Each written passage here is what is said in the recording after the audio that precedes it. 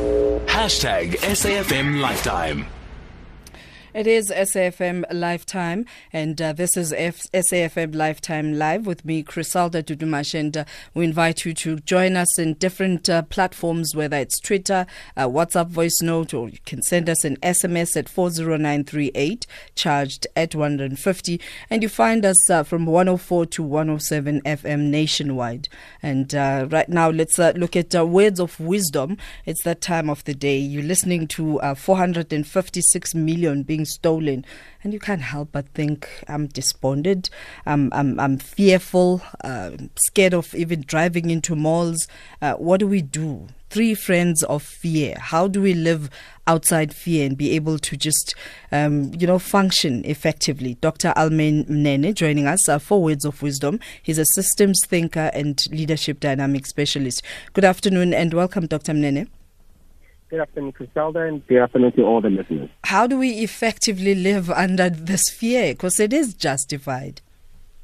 It really is. And, sometimes when you look at some of the acronyms that was created of fear being false evidence appearing real, a truth that may be, but there's also at times that the fear is real. It's something that is really out there, and you're looking at it. And you just have to find ways on how do you overcome, how do you confront it, because you can't just leave it at that. Because now once you leave it at that, you're going to live in a constant state of fear, and therefore you'll not move forward.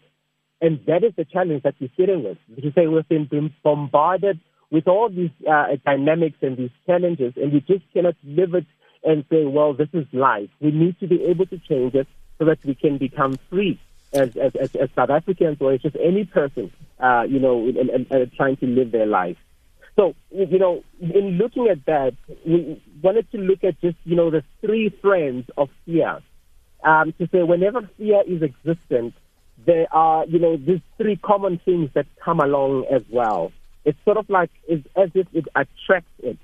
This is why fear is like an energy, and this energy attracts like-minded energies. I don't know if you've heard many people saying that, when they're going through a difficult time, and they say, when it rains, it pours. Yeah. Because it just keeps piling up, it just keeps adding, and it just keeps growing, because it's this energy that pulls it to that. So the first one we look at, it is actually called paranoia. When somebody lives under fearfulness, paranoia tends to creep in without even realizing. How does a person become paranoid? Now, paranoia is, some form of irrational distrust of others. You see, because I'm fearful, I will therefore distrust you. Because I'm fearful, even the most simplest of things, I tend to overanalyze. I live in a constant cloud of fear. Look at managers at work. Look at colleagues at work, at home. They tend to mistrust in each other. They tend to think everyone is out to get me because they fear. Actually, paranoia comes from a state of trying to protect themselves. It's a defense mechanism. So they end up overanalyzing things. They become overcritical of things. They check up on people every now and then. I know people that like to say, I don't care what people think. But in their secret life, they or care. in their secret time, they actually do care. Yeah. They check up on them and so forth. So you become paranoid. And this cripples us. It's really bad. I can make another example of maybe like in the family. You find that a person buys a new car, and they want to rejoice with the whole family because I just bought a new car. And then once they do that, then they say, yeah, you see, they're just showing off. And all of these things. So you end up not even knowing how to live out your life because people around you, you just think they're just negative, they're just trying to bring it down, they just, all these things. So paranoia is the first thing that destroys us. The second thing or the second friend of fear is isolation. Now, the sad part about isolation is the fact that it is not intentional. Isolation is also as a form of a defense mechanism. I know a lot of successful, lonely people. I'll say that again. A lot of successful, lonely people. It's because as much as they may have the success, but they are lonely because they cannot share it with anyone. Why? Because they cannot allow other people into the space that they are in. They cannot allow people to come and, just be themselves around them. They're always thinking, what do you want from me? Do you want my money? Do you want this? Do you want my connections? And so forth. So as much as they can be successful, or view them as successful rather, the fear that they constantly live under pushes them to isolate themselves, and they never get to enjoy life and, live it to their fullest.